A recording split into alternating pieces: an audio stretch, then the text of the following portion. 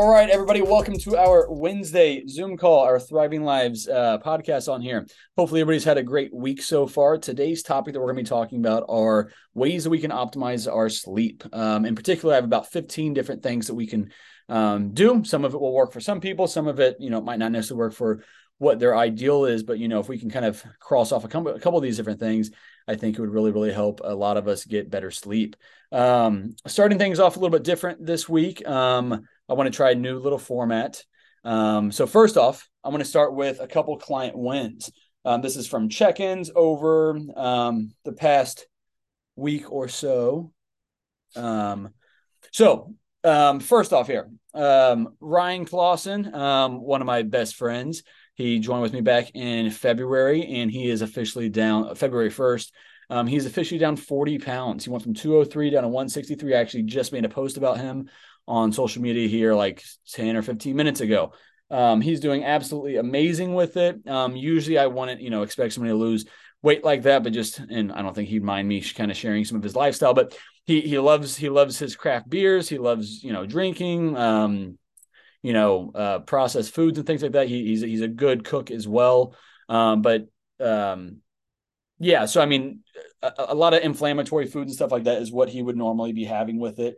He's worked with me a couple different times. The goal with this one, all the past times he did it, it was like little short, 8-week programs and stuff like that, which I don't offer anymore anyway. But so now his kind of next steps are to reverse diet. We're going to try to maintain that 165-ish weight that he's currently at, and maybe gradually, just through being a little more flexible, stuff like that through the summer, building more muscle, maybe get up to like 170. But ideally, we're going to go from, I don't know exactly what he's at calories off the top of my head right now, but either way, I would love to be able to add at least 1,000, if not 1,500 calories to what he's currently eating over the course of the next, handful of months. So that way, once the holidays and stuff get here, his metabolism is revved up, it's on fire, it's ready to handle, the surplus of food that the holidays kind of bring.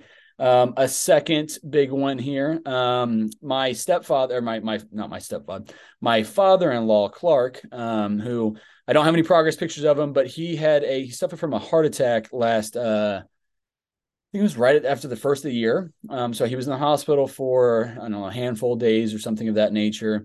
And, his lifestyle wasn't awful, but I mean, lacking a lot of exercise. Really no exercise for the most part at all. I would guess anywhere from 2,000 to 3,000 steps a day, possibly max, especially since COVID. He's worked from home probably a majority of the time. So, lack of exercise. I wouldn't say the worst diet in the world, but also not the best diet either. So I'm proud to say that since leaving the hospital, he's dropped 25 pounds with me. I think he's about in his early 60s or so. So that was awesome to see. That's one of those situations that, he want to make all the couple different changes he made? Probably not, but he also saw that, it was impacting his family. It was impacting his longevity with his family and going to potentially take away the things he loves doing. He loves traveling, loves hiking, loves camping, that type of stuff. I say hiking. He hasn't really been able to necessarily hike, but just loves being outdoors. But now being down 25 pounds, he's getting up to, anywhere from 5,000, 10,000 steps a day. It used to take him a handful of days to mow their yard, which they live on a decent amount of square footage with their or the acreage, whatever you would call it. But now he's able to do it in just one sitting with it. So he's walking a whole lot more. Like I said, being down 25 pounds, really changing his lifestyle habits, his nutrition, which, my favorite clients are those that are my loved ones, my best friends, my family, things like that. Because I know that not only is it changing their life, but I get more of those people because they are prioritizing what they need to be doing. And then lastly, this is a check-in from a client. So we have, she's done an amazing job, which she's been for a handful of months. But so as a lot of you, if you haven't seen this before, you will at some point. We all need to do what's called a reverse diet. I've done many different Zooms on this. We all, we talk about this fairly frequently. I've won. So in this situation, she was really struggling. She was struggling with starting the reverse diet because she wasn't happy with necessarily where she was. She's made amazing progress since she started, but she, and respectfully so, she has a little bit of more body fat that we both would like to get off of her. And ideally she would get to do that before, she goes on a trip later on this summer, not too far out, maybe a month or two from now.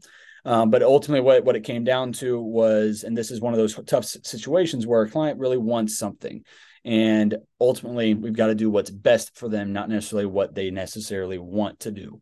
So in this situation, based off of her progress and where we were at calorie wise, where we we're at macro wise, cardio wise, workouts and stuff like that, and what was actually feasible in the next month or two, we just weren't going to be able to get to where she wanted to, at least not without extremely restricting and doing, taking more aggressive measures. And that's not worth it, especially for a lifestyle client who just wants to go look a little bit better at vacation and hit a certain number on the scale. So in this situation, she did the hardest part, but what's absolutely crucial, she communicated that, where she was at mindset wise, why she didn't really want to start this reverse diet, but just, she was kind of stuck in the middle of needing, wanting to do it all, understanding the importance of reverse dieting. But so we hopped on a phone call.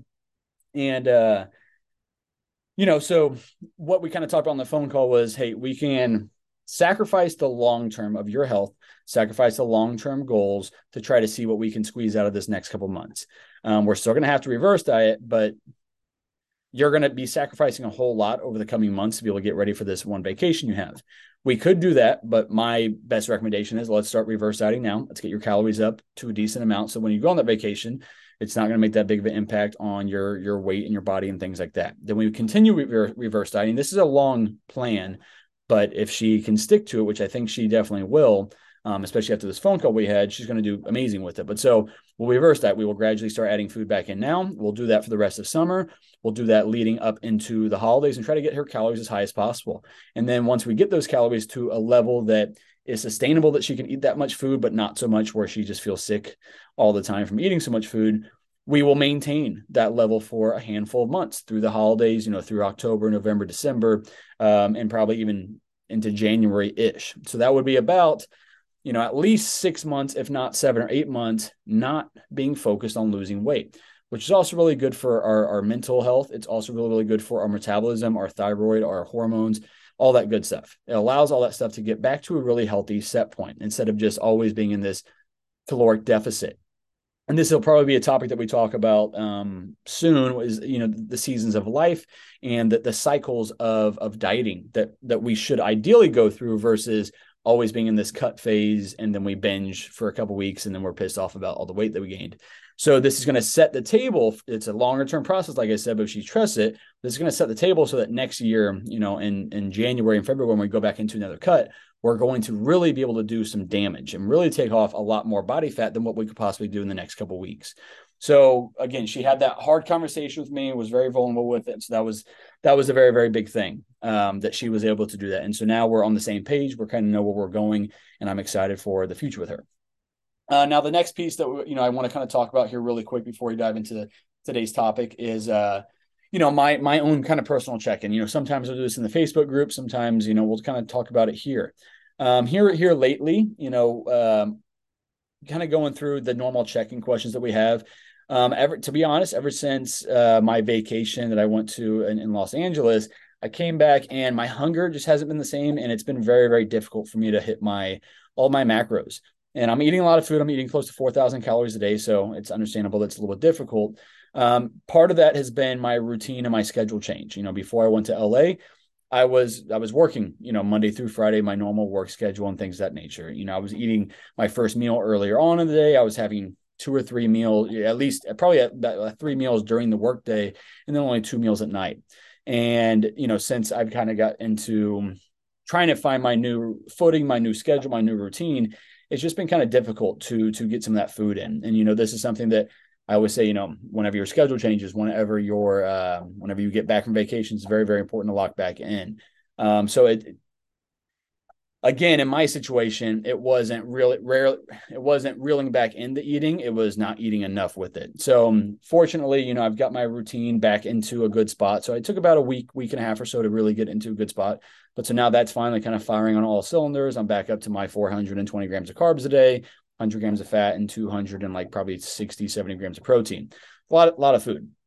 But so that is now kind of back in check.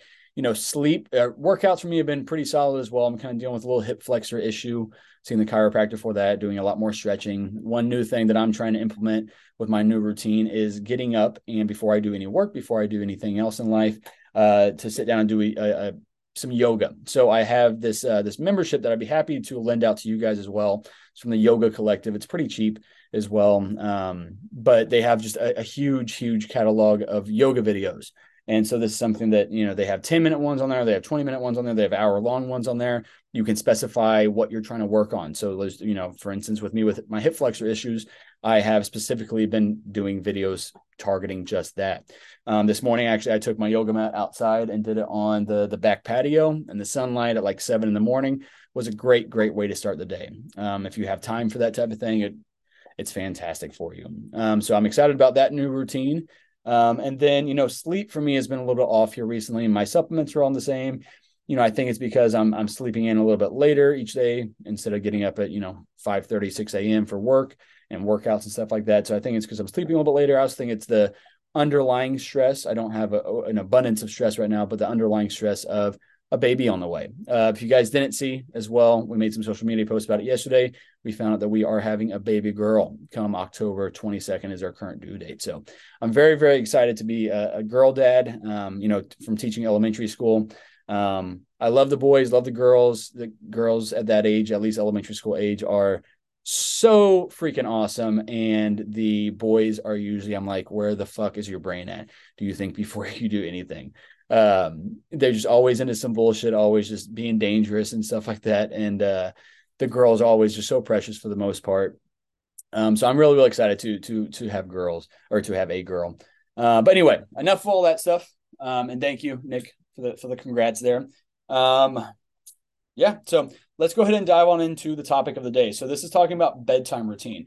So, I kind of took my own struggles recently, and that's kind of what we're talking about here. So to optimize our sleep, and this is something that a lot of people will really struggle with.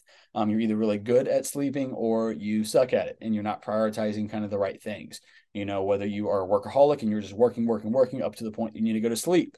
Maybe you are a binge watcher. Maybe it's not the work or the binge watching of Netflix, whatever the case is. Maybe it's just that's your only time during the day that nothing is happening, nothing is distracting you, and then your thoughts start kind of flowing in.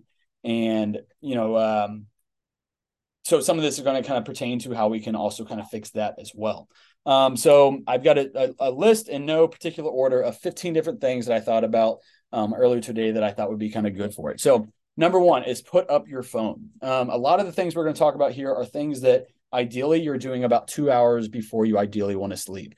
So let's kind of start with that first, how to kind of map out when to get in bed and when to go to sleep and when you need to wake up. So you need to figure out, obviously, what time is your alarm going to go off in the morning? What time do you need to be stepping out of bed to get your day started so you're not in a massive rush in the morning either?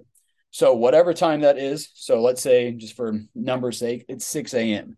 You need to be awake at 6 a.m. That's what time your alarm is going off. So ideally, you are physically asleep by 10 o'clock. That would give you a little bit less than 8 hours, because even though you're asleep from 10 to 6, and that is 8 hours, we naturally wake up throughout the night.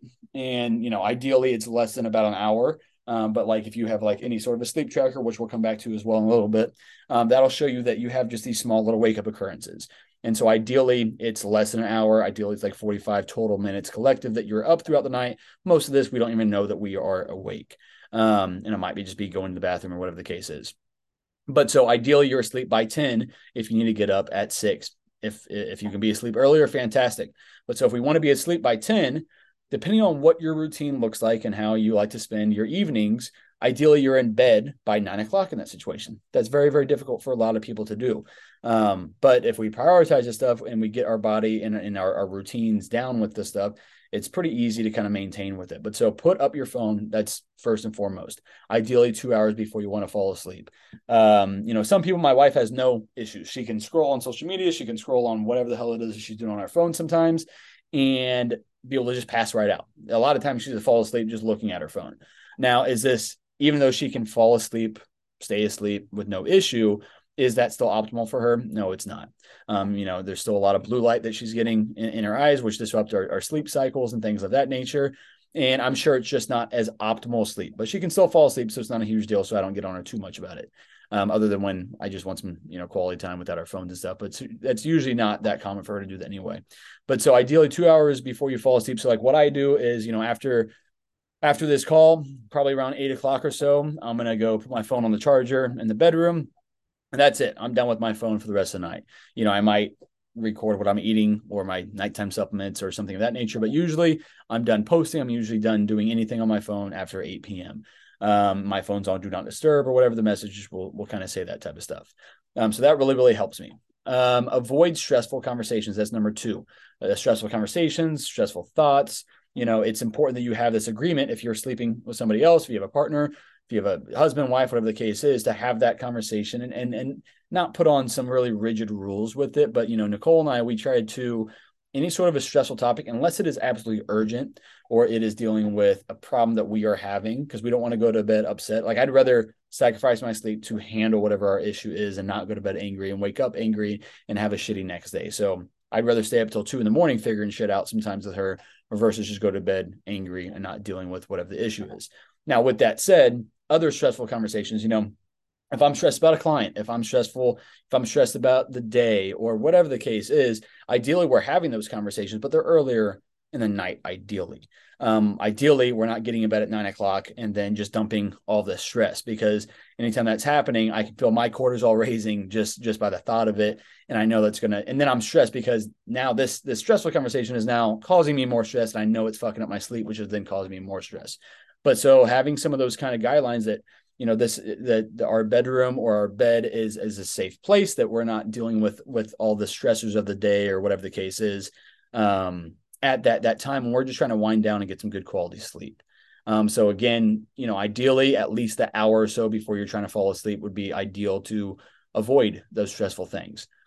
Eat your last meal or snack about 60 minutes or early before wanting to fall asleep. Now, me personally, I can eat fucking an entire 1,000-calorie meal and then go to sleep pretty easily, not long after that. But ideally, and just, based off like my sleep data and stuff like that, still best to finish that last meal, or if you're having one of your snacks off your diet plan, to do that about 60 or so minutes before you're ideally trying to fall asleep. So if you want to be asleep by 10, you're finishing by about 9 o'clock, or whatever the case is.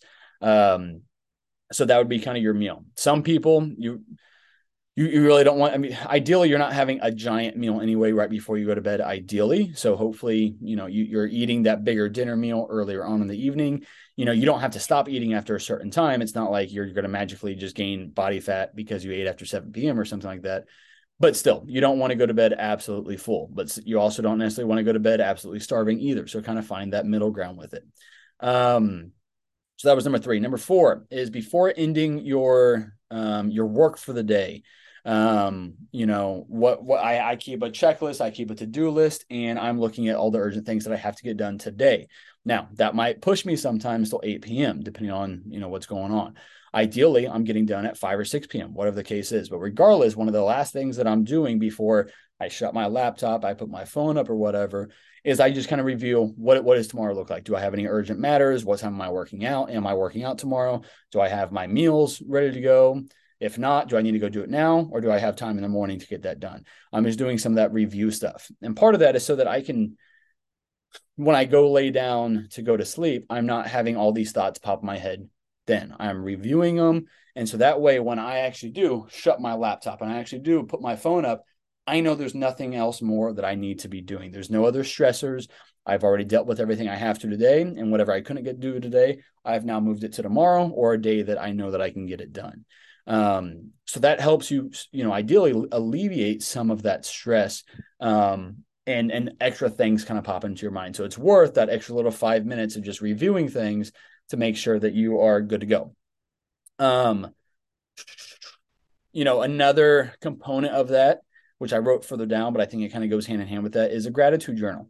So this is something that any of my clients that struggle with, usually it's like an optimistic mindset, or they are struggling finding joy in things. They are a very pessimistic person. whether it's about themselves, about their life, whatever the case is. So it's called the 5 Minute Journal that I always recommend to clients. I do this too, as well, especially whenever I'm going through times where, mentally I'm just kind of sucking on some different levels.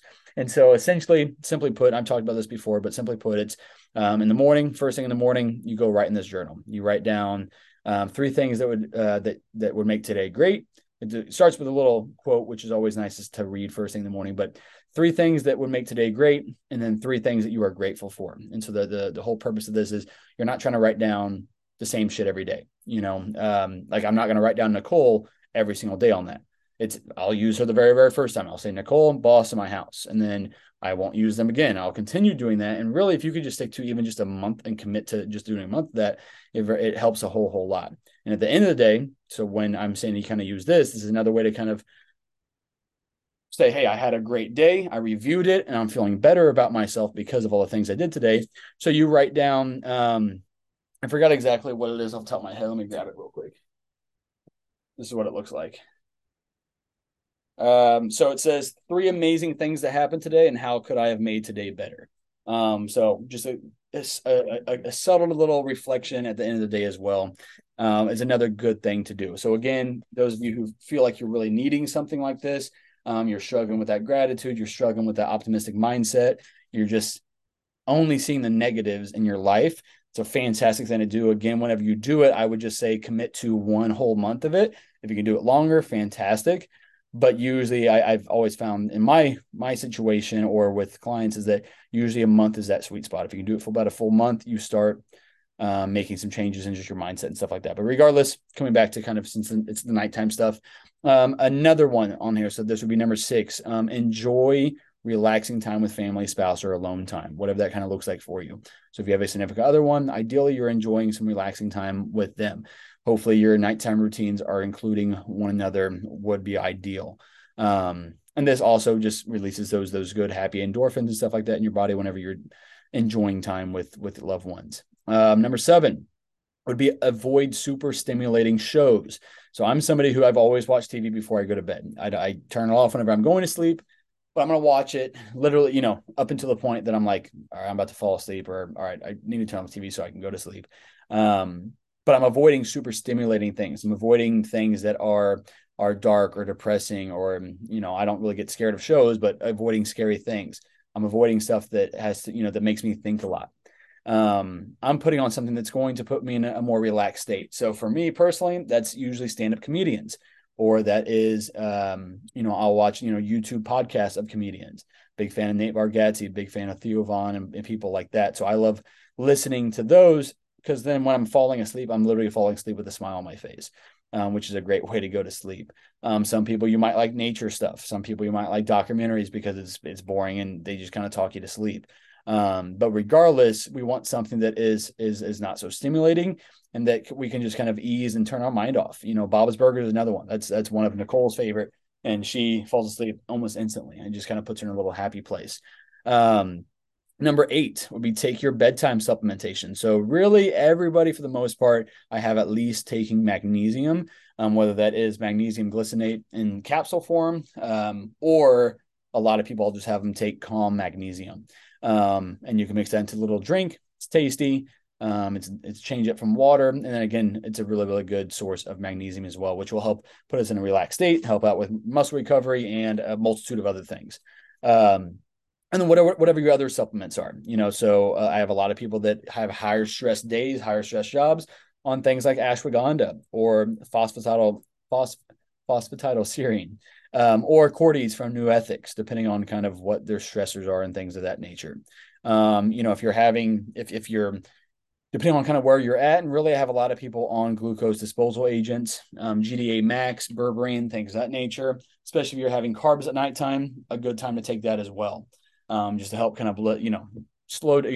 control that blood sugar as you're going to sleep. So whatever your supplementation is you're supposed to be having at nighttime, obviously include this in that. Really, all those supplements I just mentioned, again, if I need to go to sleep at 10 o'clock and I'm getting in bed around 9 o'clock, that's about the time I'm probably going to be taking these supplements. Usually that's with my last meal or my last snack, whatever it is that I'm having at around 9 p.m. or so. I'm taking these supplements with that. Number 9 would be coming back to that Calm Magnesium, or some sort of a drink like that, or sleepy time tea. During my competition preps, when I'm really struggling to fall asleep, I will lean on some warm sleepy time tea. That's what it's called. I don't really know what's all in it. Either way, it just helps kind of put you into a nice relaxed state as you go to bed. So that might be some people's kind of their preference.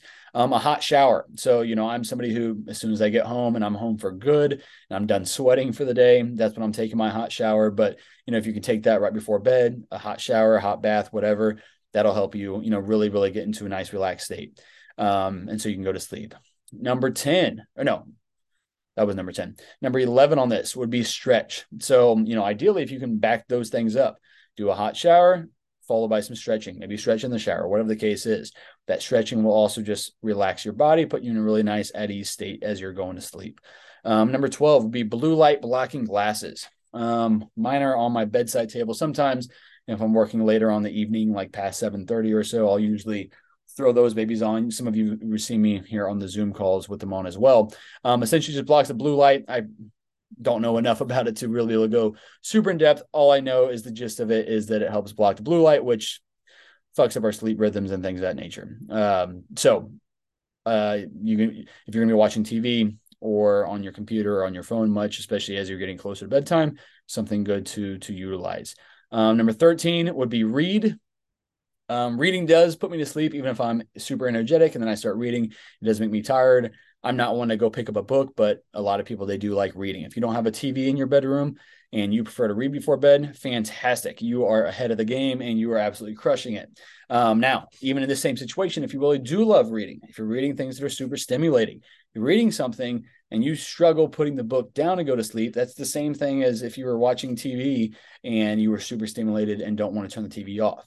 So again, know who you are and set whatever rule it is you need for yourself so that you're not reading, super late at night. I already said kind of gratitude journal, which I skipped. So the number 14 on here would be wear a sleep tracker. So this isn't necessarily going to optimize your sleep as you're going to sleep, but this will help you collect kind of data on your sleep. I'm not over analytical to stuff. I just like to know the relationship between what I do versus how my body responds to it. So I used to use a Fitbit, then I used to use an Apple Watch. Apple Watch shattered, and so I was trying to decide between an Oura Ring, which I know a lot of clients have, and a Whoop Band. So the difference between those two things, really, they track kind of the same things. I think the Oura Band is a little bit more expensive. You have to pay for it up front. Plus, there's like a small monthly membership fee that you have to pay to be able to see all the data with it. A Whoop Band, which is what I ended up going with. I didn't do the Oura Ring because again, it was a little more expensive, but also you can't really lift in it, and it's a ring that you're wearing. And besides my wedding ring, I don't really like wearing things on my hands. But the Whoop Band doesn't tell time or anything like that, but this also, it tracks your strain, it tracks your sleep, it shows you your recovery for the day and things like that. I'm pretty sure the Oura Ring does that same thing as well. But so really any of these things on here, Oura Ring, Whoop Band, Apple Watch, some Fitbits will track your sleep, and that way you can see how you slept throughout the night and things like that. You can see the relationship between what you ate, maybe if you drink some alcohol. We talked about on this before. If I go to sleep tonight, which I won't drink alcohol, obviously, I rarely ever do, my sleep will be pretty good. My recovery will usually be pretty good if all things are pretty good. But if I go have a drink, so let's say I had 6 straight days of a recovery of 80, and I was waking up feeling good, feeling refreshed, able to just smash my day. If I just even have one drink in the evening, could be wine, could be beer, could be hard alcohol, whatever the case is, my recovery is usually less than 30% that next day. Meaning I can't really push myself in the gym like I would really, really like to. And if I push myself too much after that, there's a good chance of injury, or I'm just going to feel like absolute shit the rest of that day and potentially even into the next day. So it's just a good way to, see the correlation between the things that you do and how you sleep because of it. And then this also allows you to kind of optimize things. Okay, when I do X, Y, and Z, I get worse sleep. When I do X, Y, and Z, I get better sleep. So then you can start doing the things that help you get better sleep and avoid the shit that makes you get worse sleep. And then the last thing is make your room cold and dark. So first and foremost, I think we all, I think most people should probably know this, is that sleeping in a really hot room, you're not going to sleep very well. Sleeping in a cold room, for whatever reason, again, I don't know the data behind it, we sleep better in cold rooms. And me personally, I like being all cozied up. I'd rather have an extra blanket and be cold and sleep really, really well versus being hot as shit, waking up in the middle of the night, sweating. And then that second component to that is having a dark room. So not sleeping with the window or the curtains open, not sleeping with the TV on. I saw something recent. I heard something recent. I forgot where it was. Even like your TV, even that little like blue light that's at the very, very bottom. If you have, your phone sitting over here, if you have an analog or a digital clock that says the time on it, even that subtle little light right there can disturb your sleep and make it harder to get optimal sleep.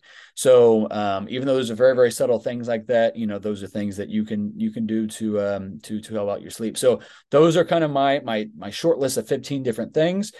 Obviously, not one person is probably going to be able to do all 15 things. And again, you don't want to have routines that add more stress to your life, because that's taking away from the whole purpose about why we have these routines. But out of these 15 things, you should ideally, and I might even put these in the show notes on whenever I release the podcast version of this, or post it elsewhere. But so you can kind of see those things and kind of come back to them. But so regardless, if you find yourself struggling with sleep, that's why check-ins are really, really crucial, and reflecting each day is ideally crucial.